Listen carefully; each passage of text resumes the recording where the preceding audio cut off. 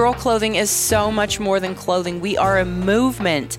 We have collectively decided to stop seeing each other as competition and instead seeing each other as sisters, because we believe that is why we are held back as a gender and we are tired of it. So we are coming together, sharing our stories, our experience, strength, and hope, to know that we are not alone and to hear that there is a light at the end of the tunnel and we are moving forward. It is 100% girl power.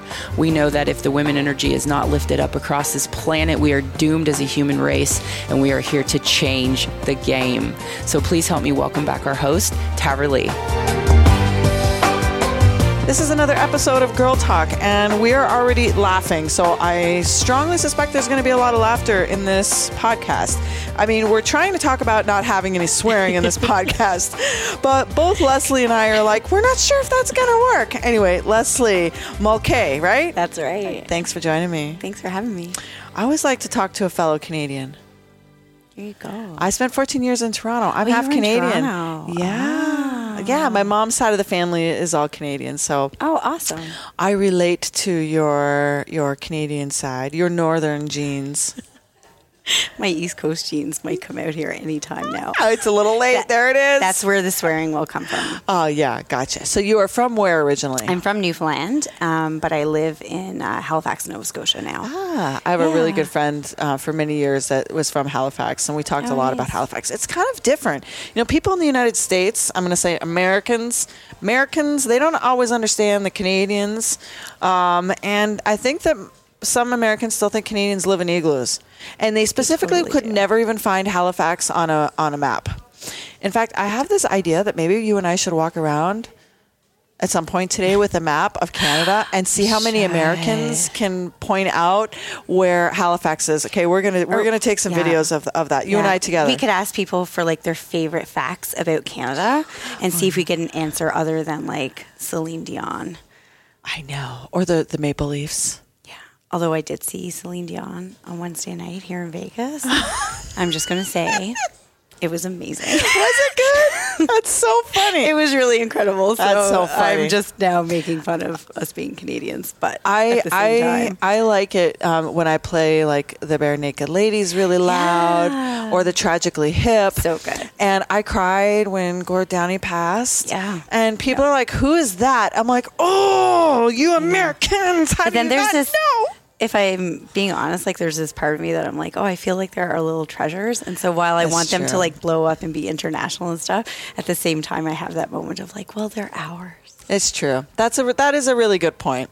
I am definitely have the half of that Canadian in me where, you know, Canadians are definitely more liberal. Where I spent my time outside of Toronto is definitely much more multicultural than where I'm at in Colorado for sure. And you know, both of my kids, you know, they were exposed to every other culture in the world well before most kids in Colorado are. So I think it set a different tone for us. Although I have to admit, you know, I was born and raised in the United States, so I do have the American in me. You'll tell sometimes when we start talking about guns and stuff. You know, so I'm half and half. You could like split me down the middle. This side Canadian, this side American. It's all good. You're wonderful either way. Oh, well, thank you. I think you're pretty wonderful. Why, thank you. So everything's going well at Girl Life so far. Hasn't this been amazing? It's been really incredible. Yeah. And I'll tell you that the best part for me, of course, is getting to talk to amazing women like you, because I know that you have an interesting story, and I'm excited to talk about it. And we're going to talk about PTSD. Yeah. Which is not a PTSD that comes from war, which most people think it comes from war or violence, something violent that has occurred.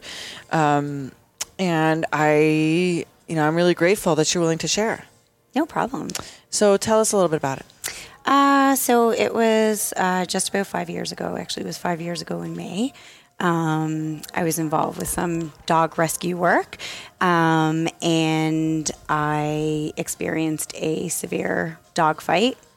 So when at a rescue organization? At someone's property. Okay. Yeah. So experienced that, and I was bitten in the process by one of the dogs. And I won't go into all the details about that, but between that experience and then some things that happened with the person who was responsible for the animals and how I was treated and all this kind of stuff, things just were kind of rough afterwards. So I ended up with a broken bone in my right hand.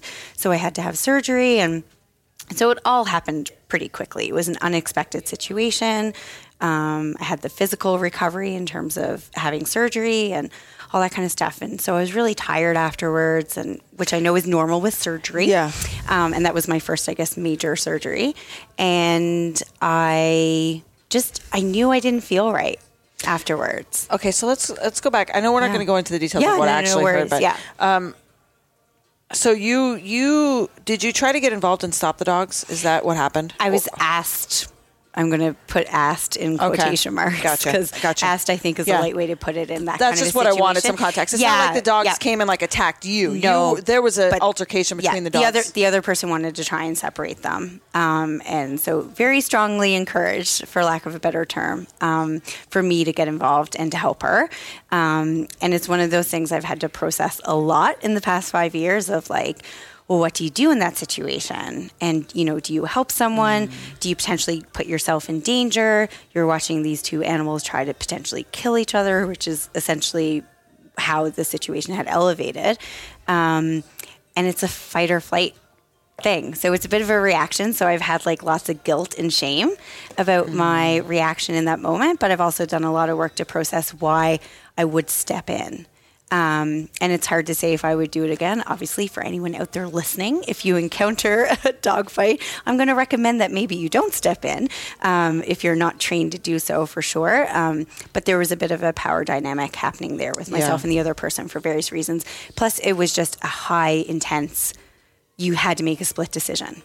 So I'm going to relate this to something that I understand that would be similar, and that is, I teach Krav Maga, so I teach self-defense.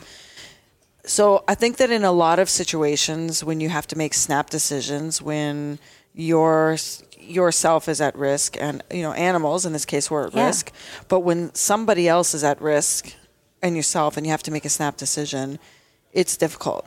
Big time. It's very difficult. And all of the things that we teach in Krav Maga happened for you, which means you felt like you had no choice but to make a decision that ultimately ended up causing harm to yourself. Yeah.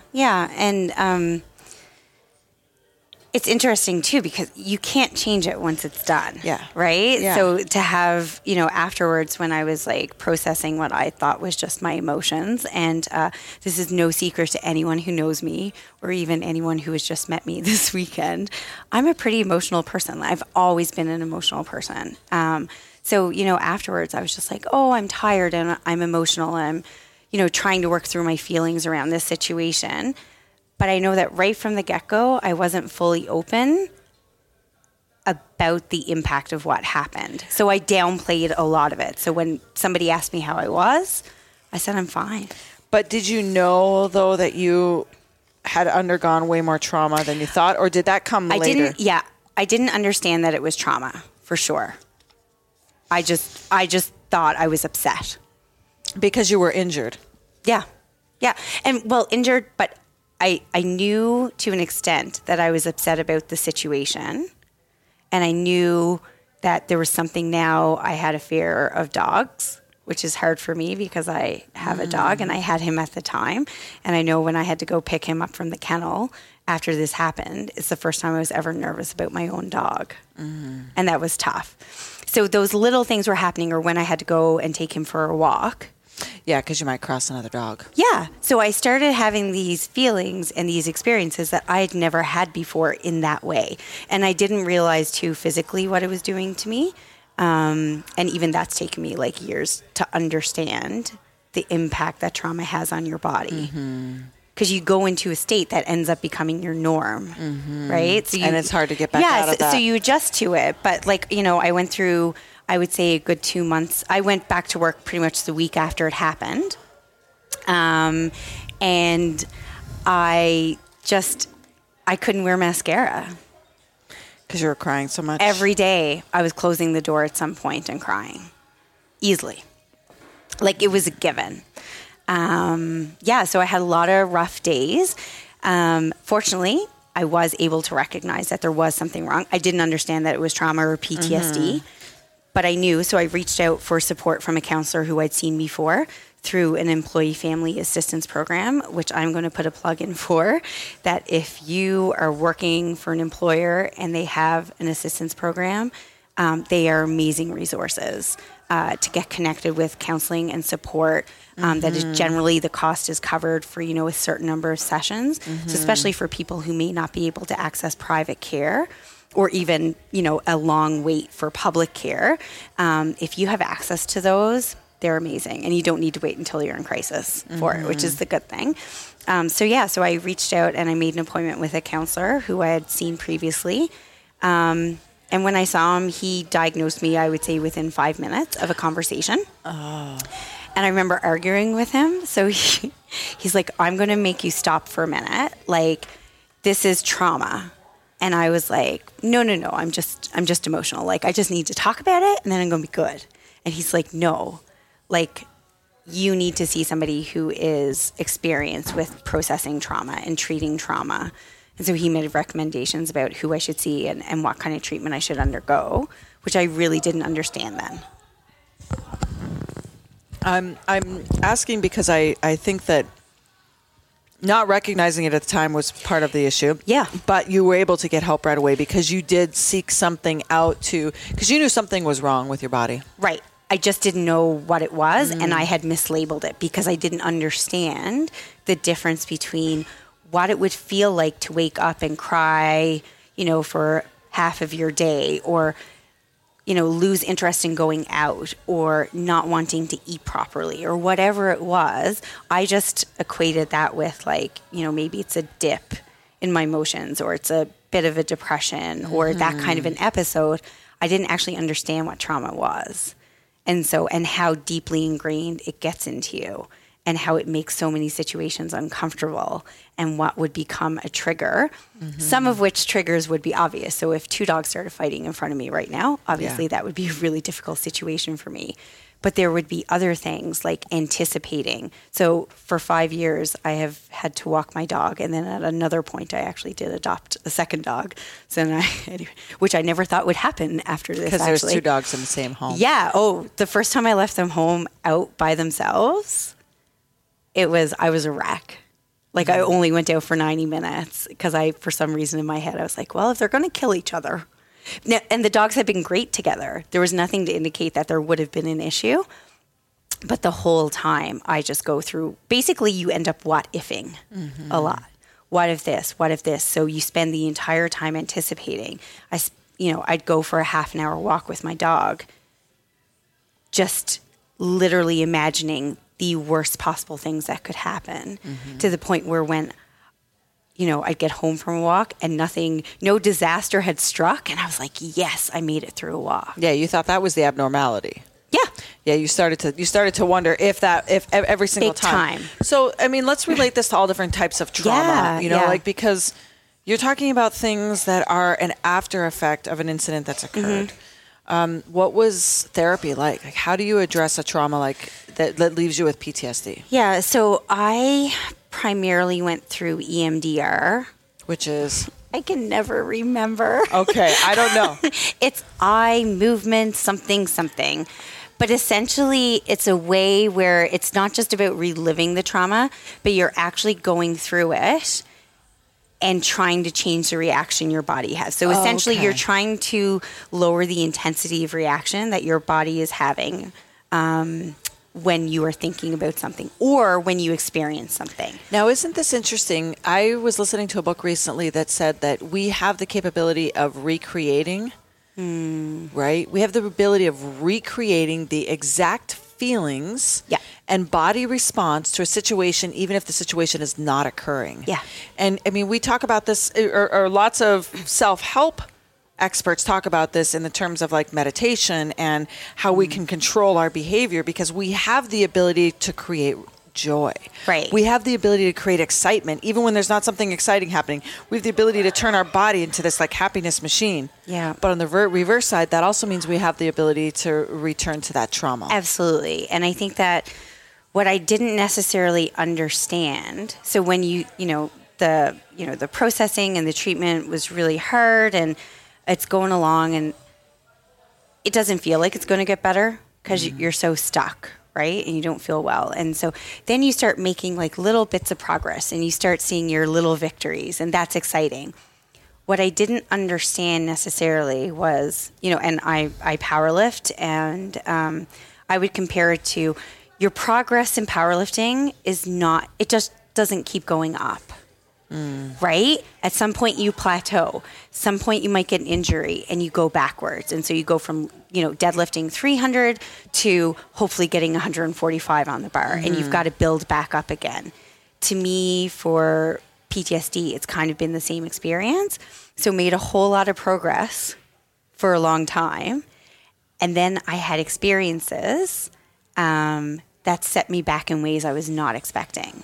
So last January, it would have been, I helped organize a homeless shelter in Halifax. And when I was doing my on-call shift there was an incident that happened.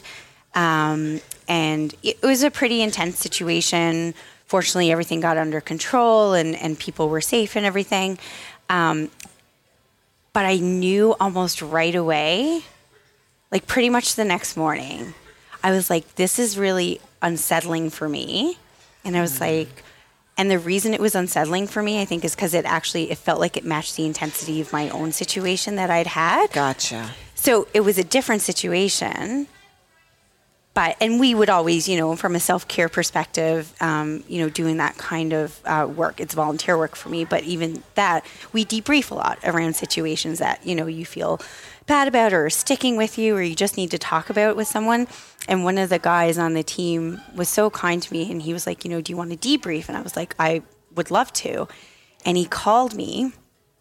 I may have been sitting in the bathtub and I may have been drinking a glass of gin, hypothetically speaking. And he called and we were talking about it. And I said, like, Jeff, this isn't about the incident itself.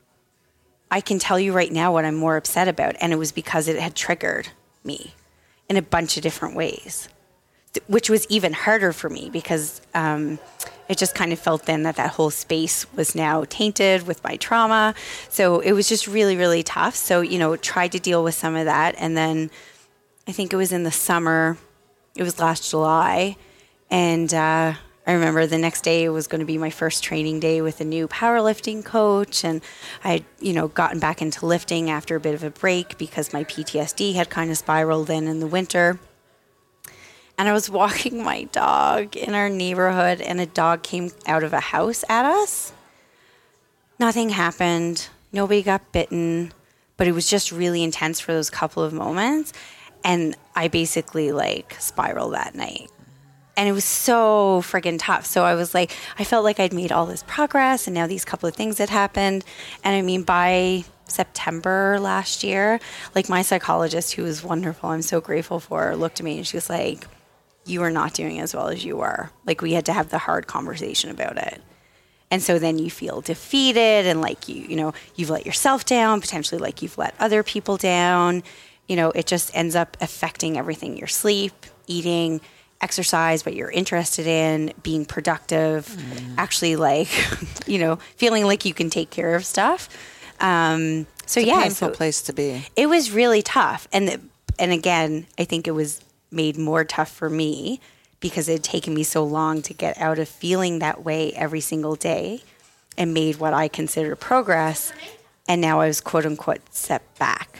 And that was really hard. So it's been a little bit of a journey since then. Yeah, it's been a journey.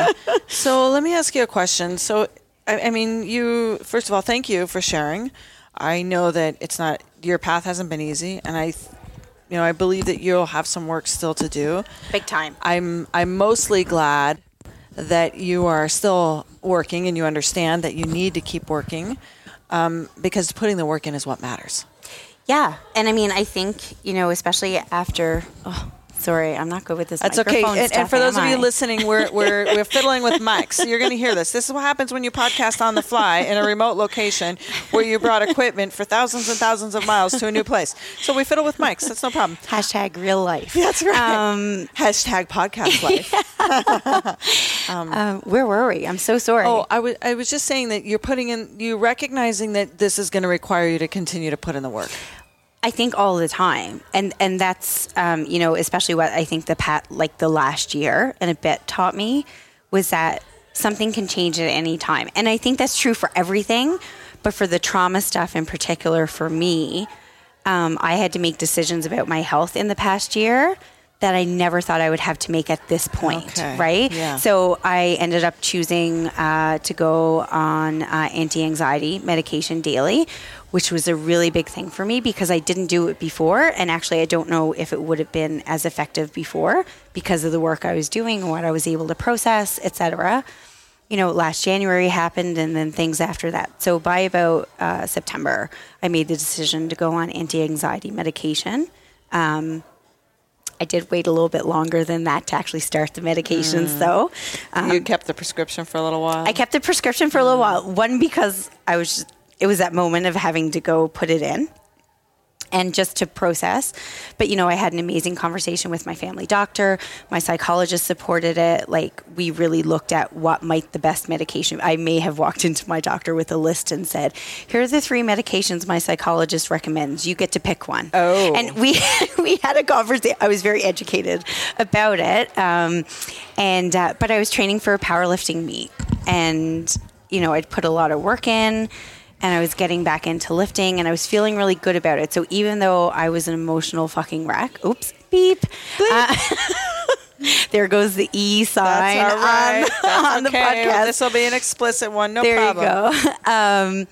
That, you know, I didn't want to add in something else that was going to throw off my training. And because with a lot of drugs, I was going on Prozac, your transition period can be a little bit tough, right? In terms of how you feel physically. Mm-hmm. So I basically decided I'd made it to that point long enough without the Prozac that if I had to wait a little bit longer, then that was okay because I was just worried about how much it was going to throw me off. Right. I would not necessarily recommend anybody else do that, especially for a powerlifting meet, but it was really, really important to me. In a lot of ways. I totally get it. I am a big, massive believer in working on our body because it works on our mind. Big time. And I think that when we lose that, it can affect us in ways we don't even know. So the fact that you still wanted to do it and finish it is just amazing. Yeah. So I started the meds after, so probably around like the beginning of December. Went through a little bit of an odd period with not feeling great with them and feeling kind of like half stoned all the time. And I think it was in January. So I went to my psychologist and she asked me how I'm doing and whatever. And I was like, I just feel so odd. Like I feel like I'm like in a bit of a cloud and I'm explaining it. And she said, you're relaxed. I said, what? She's like, this is your body relaxing. Your mind is suddenly getting that you don't always have to feel unsafe, right? You're not always like waiting for the fight or flight moment. Your body is adjusting and relaxing. And I remember I started bawling because I was like, is this what feeling relaxed is like? Because I didn't understand how much I hadn't felt it for 5 years. Yeah. Right? So it's been really interesting. So I have to say that the medication has been really, really positive for me. I'm glad I explored it. I'm glad I took the time. I'm glad I didn't rush into it. But it's definitely made a positive difference for me. Yeah. Well, and you put the work, you're still putting the work in. This is the thing is you're not using, medication is not a crutch for you. No. It's helping you. And you're still focused on recovery right now. And listen, I am proud of you for all the effort that you put into not just take it. You researched, you looked into it, you asked questions. Yeah. You made an informed decision about your own health. And I am one of those people, if someone said they needed medication and they knew they needed it and they were, they were responsible with it or whatever, I would never say to anyone to not explore medication. Yeah. But I know that even though I knew it was a potentially good option for me, I went through shame about it. I was embarrassed. I wouldn't say that I was on medication. I have no problem saying it now. But I had a really, really hard time with that because it was just like that mental head game of like, oh, I've let myself down and now I've gone backwards and now I've got to rely on pills. Well, why am I just relying on pills? But I would never have said that to anyone else. But that self-talk that we have, in the same way, and I appreciate that you mentioned it at the beginning too, that how people come across trauma in their lives really differs. in the public, we hear about first responders or people who are in, the forces or militaries and stuff like that. And we understand, why that could happen for them. But trauma can happen in so many different ways. For sure. And it's really easy for, I think, any of us in so many situations that we diminish our own experience. So like I have been embarrassed at times at how much this has impacted my life in the past 5 years. Because I'm like, well, it was a dog bite. Get over it. Right? But people could do that for so many situations. And so you've really got to dig into and be realistic about what's happening with you, whether you think it's as important or not as important to somebody else and their experience. Right. And what would you say to women that are facing either some type of depressive disorder or trauma that they have not been able to overcome, and medication is an option for them at this time, and they're struggling with that? What would you suggest that they do to think about how to proceed, how to make a choice? Honestly, I think it's that if they think it's a good option for them and they feel, they have the knowledge to try it, to try and put the shame away on it. Like if it is an issue for you, you can acknowledge it and just let it go. I would say from my experience, that's what I really had to do. I brought it up for a reason. Right? Yeah. When I started thinking about it, like I basically understood that I needed to give myself a better foundation so that if a trigger did happen, I could come back from it in a way that I hadn't been able to with these past couple of experiences. Right. It's going to help you continue to recover. I needed a better foundation, and that is absolutely what I've given myself. Like there are so many things I've done in the past couple of months that honestly I would not have been able to do if I was in the same mental state. There's no question. And even, I hate to admit it, but how productive I've been in the past couple of months. Why would you hate to admit it? You've made progress. But I know, but it means then that I'm admitting how non-productive I have been in the past several years. But there are so many simple things I realized that to do them on a daily basis was just draining, right? I don't know, organizing a linen closet. Right? I mean, I'm not the most organized person anyway, I'm not going to lie. However, but doing something that you're like, it's easy to put off things, life things, when you're so drained mentally, right? And I think that would be true for PTSD and lots of other mental health, illnesses or challenges and whatnot. But I didn't recognize how non-productive it had made me. And there are so many things like in the past couple of months, I'm like, wow, like I got so much accomplished today. And to actually feel good about it is such a switch. Like it's so lovely to take joy in that. Yeah.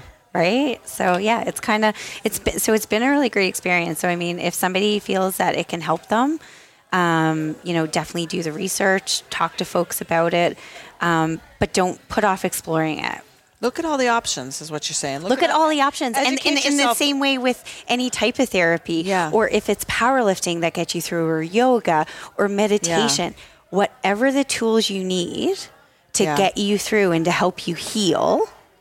I'm going to tell you something that I heard on a podcast a couple months ago that stuck with me, and that's that in today's day and age, when we can carry computers in our pockets, not being informed is a choice.